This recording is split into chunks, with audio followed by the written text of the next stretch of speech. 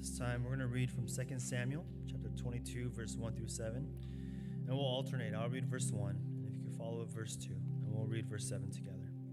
This is a reading of God's word. And David spoke to the Lord the words of this song on the day when the Lord delivered him from the hands of all his enemies and from the hand of Saul.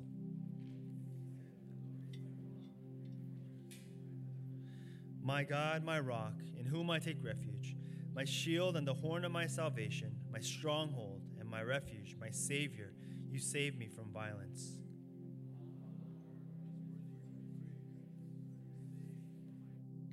For the waves of death encompassed me, the torrents of destruction assailed me.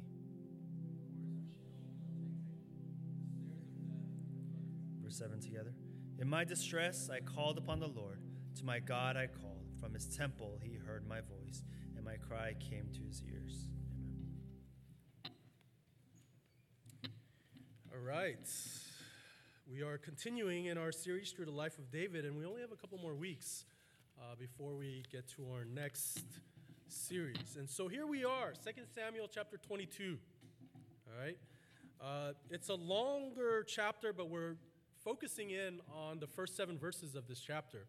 Interestingly enough, this Psalm of David is also found in the book of the Psalms, Psalm 18. So if you've ever read Psalm 18 and you're like, what we're reading today sounds really familiar, it's because we'll find this song twice in Scripture, all right? It's very interesting. And I think, experts as well, commentators think that it was done because this Psalm of David actually entered into the liturgy of God's people. So it was recorded and it was sung as a hymn and a song for the people of Israel. Anyways, verse 1, we're told right away who wrote this song.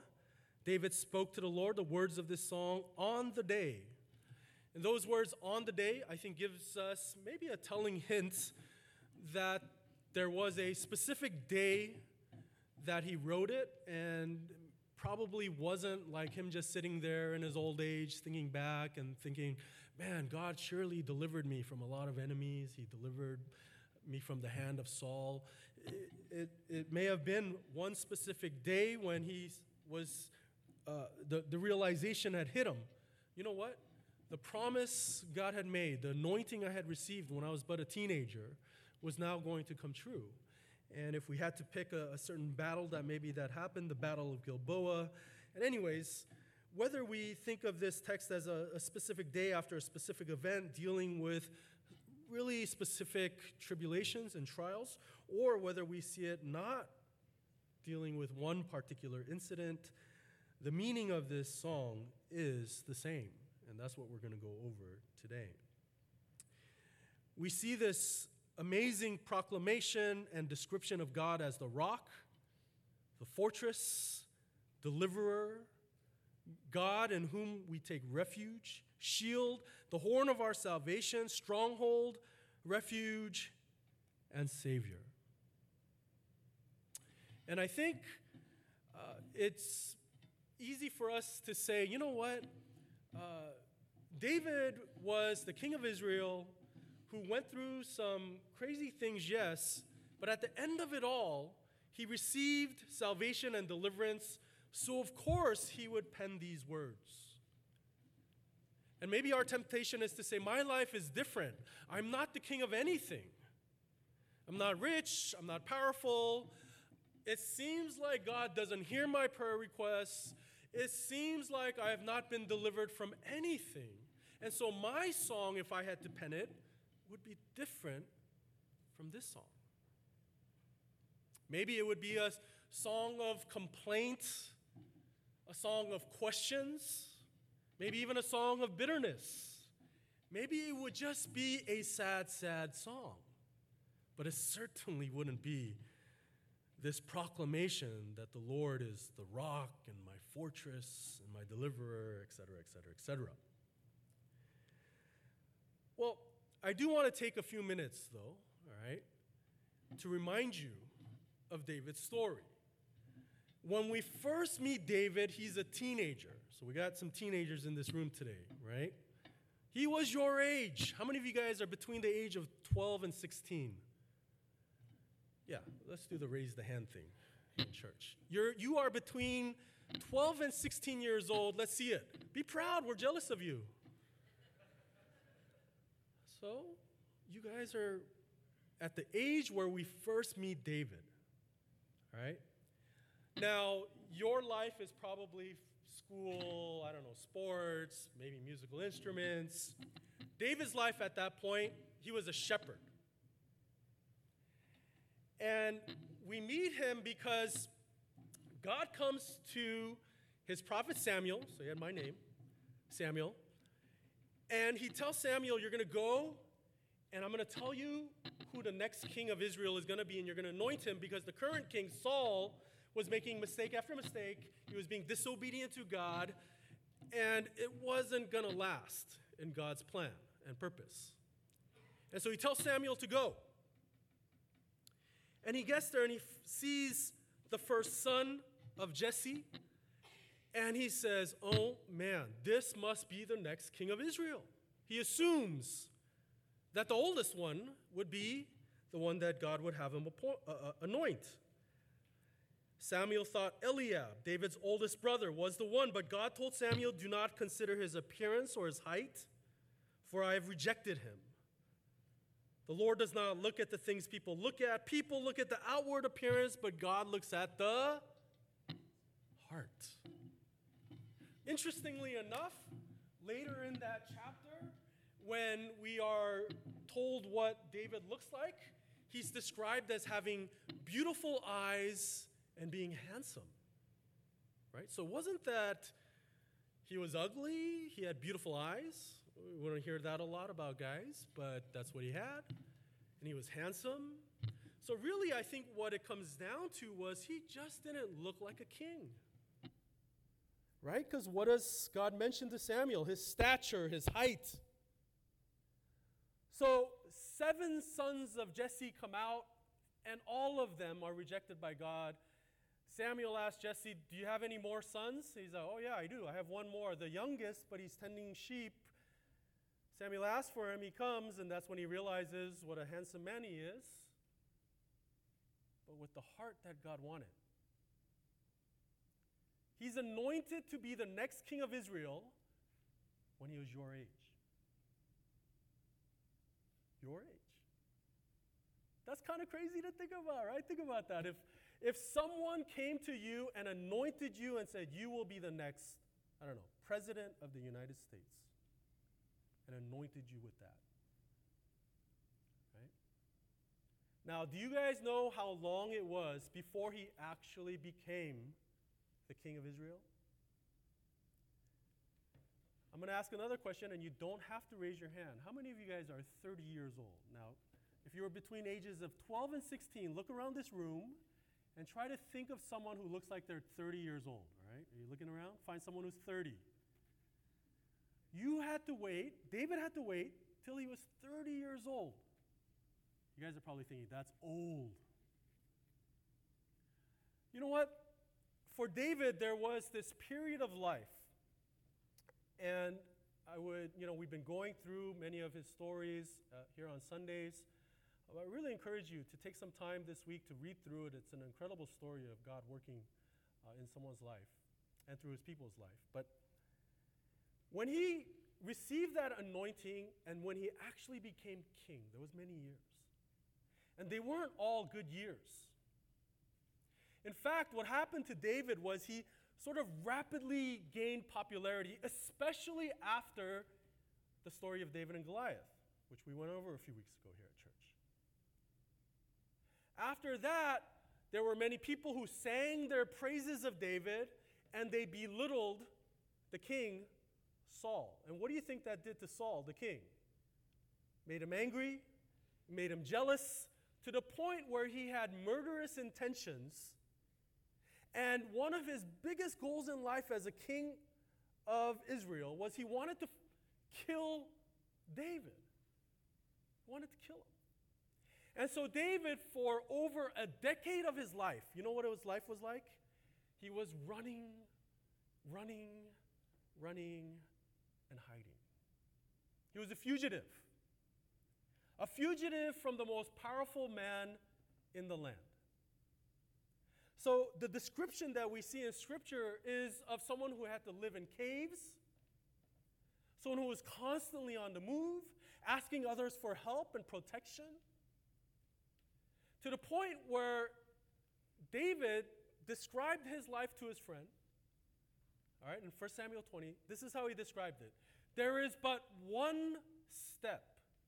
All right, think about this. It's like surprisingly poetic. There is but one step between me and death. That's how he described his life. For over a decade, he was one wrong step away from dying. If he was in the wrong place at the wrong time and the wrong person saw him and told Saul, the king, he was a dead man. If he happened to go out in the morning because he wanted some fresh air, and it just happened to be the wrong time to pop out of the cave, he's a dead man. So that's how he lived for over 10 years. Now, if I was David, I don't care what God would do after those 10 years, I would not write this song. My song would be something like, God is slow. God's timing is not my timing. I got anointed when I was a teenager, but I didn't see it come true till I was 30. I cried out to him, and cried out to him, and cried out to him. And I spent many years in caves. But it wasn't until I was 30 years old. My song might have looked like, it's a little late, God.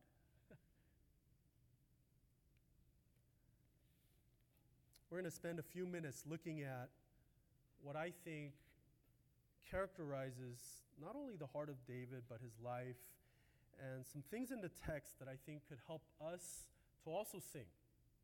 Whether we're going through trials, whether we're going through struggles, whether we're afraid of our lives for fear of losing it, or maybe we're in times of glory. Maybe it is time for us to sing, but for some reason we're unable to sing. Maybe everything is going great in our lives, but for some reason, this is not our song. And so I want to look at the text for a few minutes. He starts off, verse 2, the Lord is my rock and my fortress and my deliverer, my God, my rock, in whom I take refuge, my shield and the horn of my salvation, my stronghold and my refuge, my Savior, you save me from violence. I'm going to ask the easiest question you've probably gotten this week. What is the one word that jumps out at you? Because it comes up over and over and over again. The word? My. I think I heard someone say it. Yeah. The word my. That word comes out over and over and over again. And I know there's all these descriptions of God, these descriptive phrases and nouns. There's, rock, in whom I take refuge, my fortress, my deliverer, my shield, the horn of my... But really, there's one word that comes out over and over and over again, and it's the personal pronoun, my. And I think what that shows us is that David had a personal relationship with God. And that's one of the most important things for us to remember today. Because here's the thing. Now, many of you know my daughter just started college. And we had to take her a couple of weeks ago and drop her off at the dorm. And there's this whole ritual that goes on now when you drop off your kids at college. And, I have a bad habit. I look around at people and I'm always wondering, like, what's he thinking? What is she thinking? And I was looking at all the parents and I was like, oh, that guy's going to cry. That father is just unhappy because they're on the top floor and there's no elevator. And his daughter brought a lot of stuff. And, there's a lot of thoughts. For me, I don't know, it was weird, but I kept thinking, wow, this happened, it's just too fast. That was the thing that kept hitting me. I was like, this is too fast. I was like, 18 years, it should have taken longer, but it was too fast. And all week, I kept remembering moments where my daughter was, young, a child. She'd run around and get hurt, bleeding, and I don't know why I remember these moments, but she would run to me, right? And it's not like I'm a doctor, not qualified, but she would run to me. She would run to me if she was hungry, if she was sad, if she was hurt, she would run to me. And Here's the thing. At church especially, because I remember a specific incident where she was playing tag in the parking lot. She fell, got kind of bloodied up, looking for mom and dad. She didn't stop and ask, is there a doctor in the room? She didn't look for someone who was a qualified health worker or a nurse. She looked for mom and dad because that's who she knew.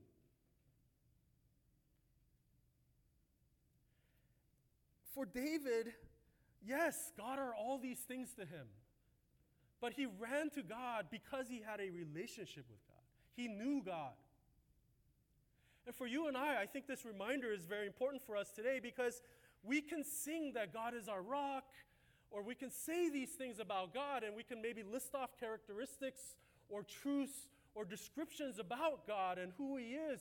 But unless we feel like he is our God, my God, the one that I've been praying to, the one that I've been coming to in my times of need, the one that I've been worshiping, the one that I've been reading about, the one that I've been trying to get to know more and more through Bible study, through personal times of devotion, unless I have a personal relationship with him, I'm just not sure we'll run to him. And so when we're hurt, we ask, is there a doctor in the room? And if there's a financial problem, we'll look for financial experts. You see what I'm saying? The personal relationship that David had developed over those years of running and hiding and fearing for his life was the very same thing that allowed him at the very end of all of that, when finally he was saved, when finally he was delivered, that was what allowed him now to praise God and to say, yes, he's my rock. Yes, he's my fortress. Yes, he's my deliverer. And my brothers and sisters in Christ and young people here today who are joining us, this is what I want to challenge you with. Church is about developing that personal relationship with your God. So that when you face adversity and when you face trouble, you have a God that you turn to. You have a rock that you seek. You have a refuge that you seek shelter in. And that doesn't happen unless you're spending that time and energy and the resources to do that for yourself.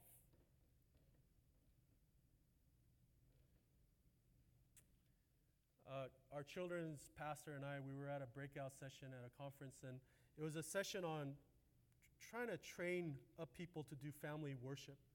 And I thought maybe we could get some good things out of it. And the first thing he asked was,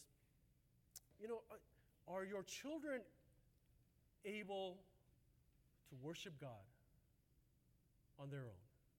Do they have a personal faith? And they know how to pray and worship God on their own? And that one question, that's all I could think about for the next, so I have zero notes. I'm sorry to report back to you that I didn't take any notes on that breakout session. I just kept thinking about that one thing. Do we have a personal faith, a personal ability to come before God and sing and pray and worship him? Now, the second thing is, I think David realized, and of course he did because of his life and everything that he went through, he had a very clear definition of who God was and is. Even if you think about that simple statement of God is my rock.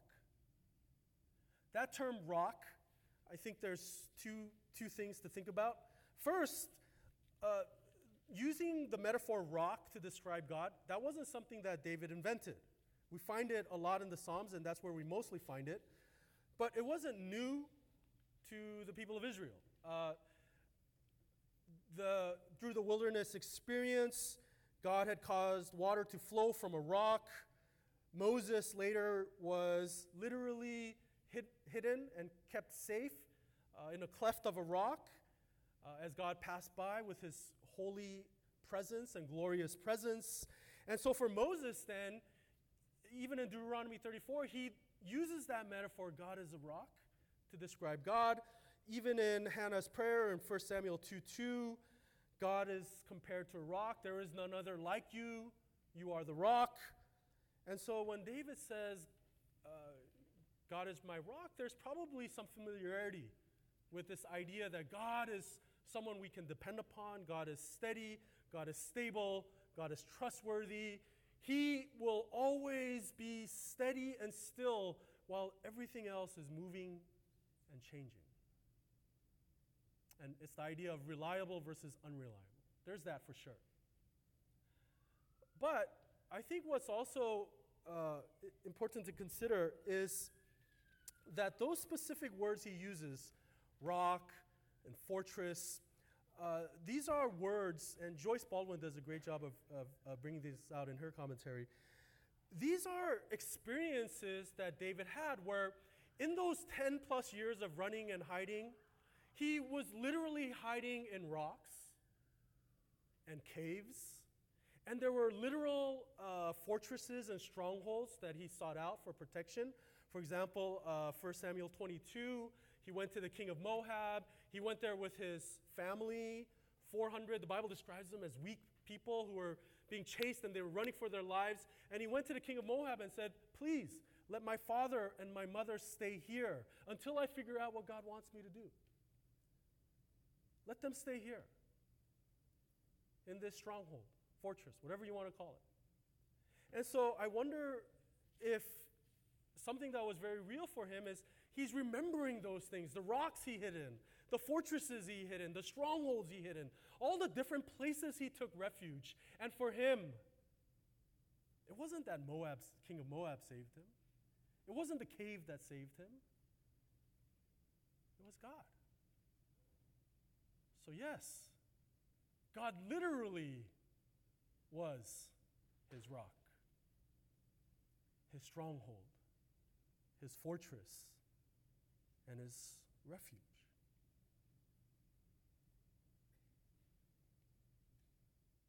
So if we also desire this song to be our song, and we want to be able to run to God and to flee to God and say and cry out to him, you know what, you are our all-sufficient refuge. Not only must we know him personally, but we also have to know him in terms of who he is and what he does and how he acts and how he delivers us and how he hears us. And a lot of times it's through natural means. It's through things he says to us through other people, or sometimes through doors that open or doors that close. It's not always going to be the presence of God swinging by and passing by where we have to hide out in the cleft of the rock. The Lord as shield protects David from his enemies, but also protects us, all who are his children, all who are godly, all those he would declare to be a part of his covenant community and the church. We can also claim that the Lord is our shield, our protection, our refuge. But I think if we want to be people who want to run to him and experience that for ourselves, right? There's this aspect of knowing him. Okay? The next thing I want us to consider, and if you look at verse 4, is that David cried out and called out to the one who could hear and answer him. I call upon the Lord who is worthy to be praised, and I'm saved from my enemies. Look at that, verses 5 and 6. The waves of death encompassed me. The torrents of destruction assailed me. The cords of Sheol entangled me. The snares of death confronted me. In my distress, I called upon the Lord. To my God I called. From his temple he heard my voice, and my cry came to his ears. This is not someone being really dramatic and really exaggerating. This is not he caught a fish this big, but as he tells everybody, it's like this giant whale he caught or shark or something. He's really not exaggerating. He was one step away from dying. And so for him to say, yes, this is what my experience was like. These were the thoughts and emotions I had to really struggle with and go through. The death encompassing me, surrounding me, right? The torrents of destruction, that storm of destruction being something that he's constantly being under attack by. The snares of death, there's this almost hunter language, right? Traps being set, those snares being set for him. That was his life. And what did he do when his life was like that? He called out to God. There are several Psalms that describe and record for us some of his very prayers and the way he called out. Psalm 57. And the thing is, I don't think he stopped calling out to God. You know, some of us are very good, and if you're like me, we're good at calling out to him when things first go terribly wrong. And maybe some of us are good at calling out to him for 10 days or 10 weeks or 10 months or even a year. For 10 plus years, to call out to God, to ask for salvation in the face of these things. Waves of death, torrents of destruction, cords of Sheol, snares of death, for 10 plus years.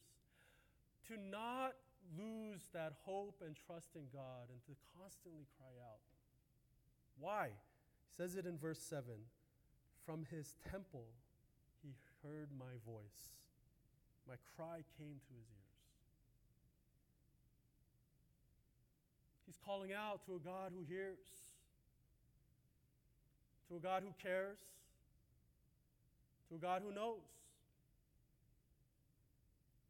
And so he didn't question whether God was hearing him or not. He didn't question whether God still cared for him or not. He just had to keep calling out. He just had to keep crying out to the one he knew heard him.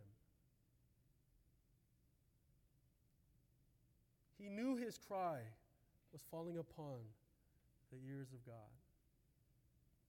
I wonder for you and I today if this is not a powerful reminder, right?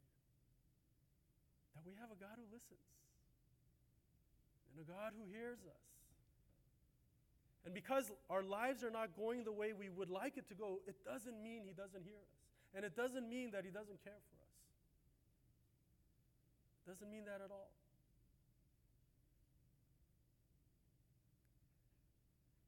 Now, my hope and prayer is that as a church, as a youth group, as college students, as parents, as young adults,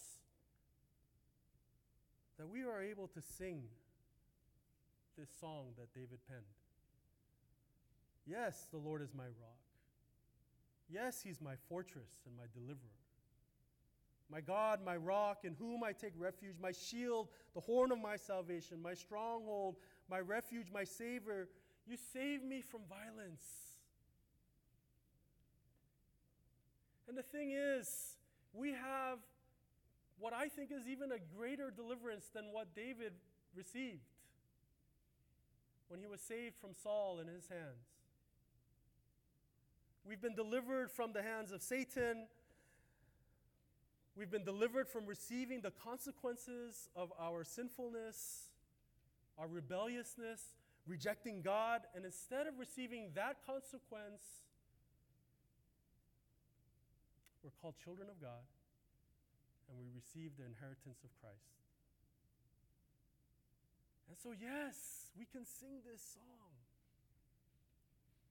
And not only can we sing this song, we can run to the rock of Christ, amen? And we can depend on him and call out to him and know that he hears us, regardless of whether we are still in the middle of a trial or struggle or tribulation, or whether we're in that glorious stage of overcoming something, receiving victory over something, of experience wild success in our life. Whatever period or moment we are in, this is the song we sing because Christ literally is our Savior, and He saves us. Amen? He saves us. He does what we could not do for ourselves. No matter how hard you worked, no matter how strong, how wise, or how rich, how good looking, how tall, it doesn't matter. We could not for ourselves cross the lake of death and stand before the judgment of God and say we deserve life. We deserve to be called your child. Simply was not going to happen until Christ did it for us. Amen? So let's make this our song. Let's pray. Dear Heavenly Father, we look at 1 Samuel 22 and Psalm 18, and we hear this song that we want to make our song as well. To trust in you, our rock, our salvation, our refuge, our rescuer. To live our lives in such a way that we would run to you and constantly and consistently cry out to you. That we would have a personal relationship with you. A personal life of singing and praying, of studying and reading your word, of worshiping you, Lord. We ask for your help. We thank you and pray all these things in Jesus' name.